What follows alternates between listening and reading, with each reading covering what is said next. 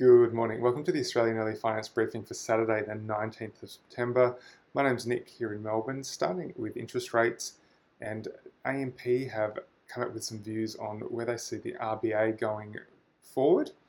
They see that they will cut the cash rate down to 0.1% from its current 0.25, and that they will lower their yield curve control target, which is currently at 0.25% all the way to the 3-year point on the curve, and they'll cut that to 0.1, and that they'll also tweak their forward guidance. So they'll start to say that they won't raise the cash rate until full employment is reached and inflation is sustainably within the 2 to 3% target band.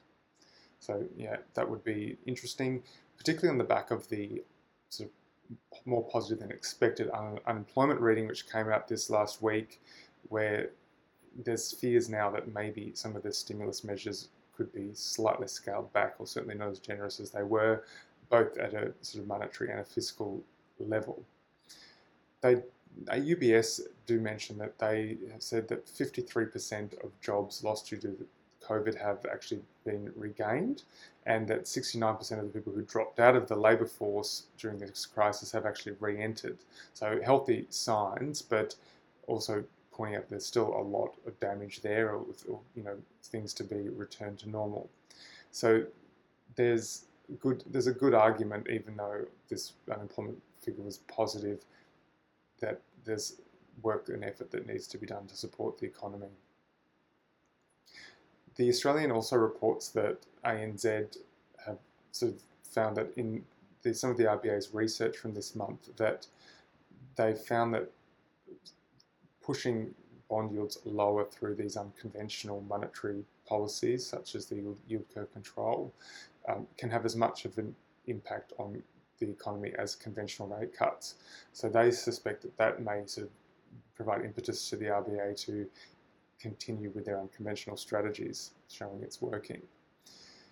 Now, the implications of the potential cut in fiscal support or even monetary support due to these sort of better than expected unemployment figures is that the handouts may be cut back sooner, or certainly not extended, and that will hit a lot of the discretionary retailers, where most of the sort of strong performance we've seen across the consumer discretionary sector has been in the businesses that benefit from people getting handouts.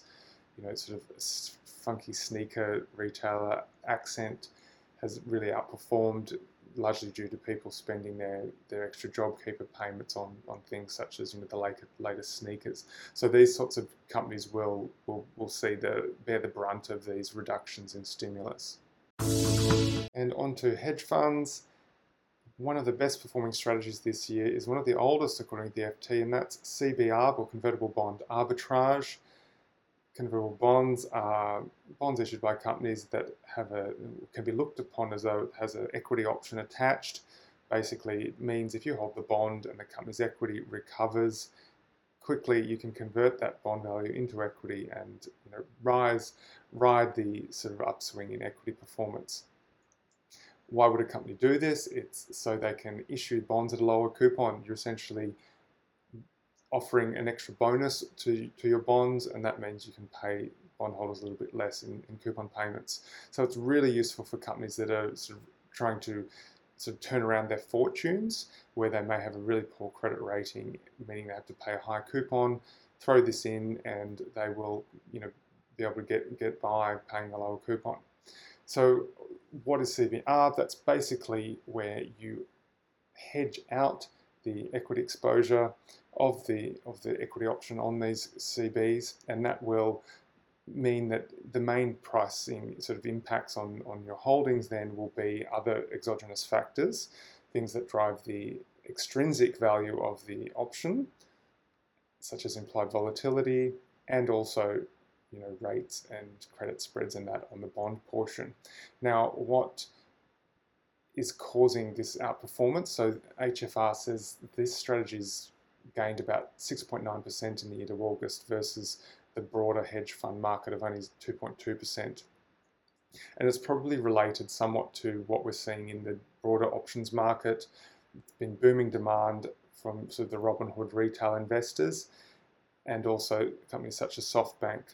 And that's this increased demand means the implied volatility in the options has gone up, which would translate across into the CB market. So it means that option value, which isn't hedged out, certainly the extrinsic implied vol portion isn't hedged out, meaning that the holder of the CB strategy will benefit. Then on top of that, you've also got a rapid recovery in credit spreads that we've seen since the peak of the COVID sort of crash, helping drive performance here. Now, another additional factor that can help is that you have to continually readjust your equity hedge to these holdings. So as the underlying equity price goes up, you don't need to hold as much equity, therefore you sell, and then when prices go down, you will need to buy more equity to hedge the position. And what that means is you're forced to sell when equity prices go up and buy when they're low. So it's sort of forcing you to sell high and buy low, which obviously adds to the performance. So the convert market only about 5 years ago was only about 400 billion US in size. This year alone, we've seen 131 billion in issuance. So it's really growing again, which is good to see. We've had companies like Carnival and Southwest Airlines issue this year, which is expected. These are the companies that are under a lot of strain with the pandemic and will definitely benefit from these sort of lower coupons offered through the convert market.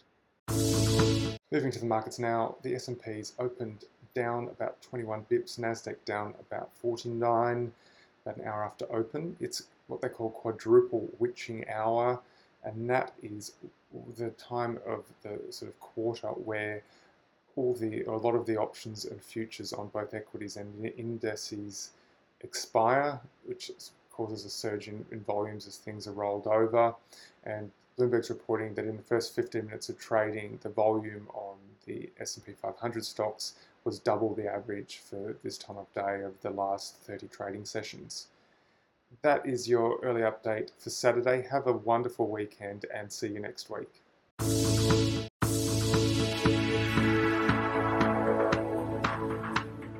This podcast is for investment professionals only and should not be relied upon by private investors. The podcast is provided for informational purposes only and does not constitute financial advice. The values of investments can go up or down, so you may get back less than you initially invest.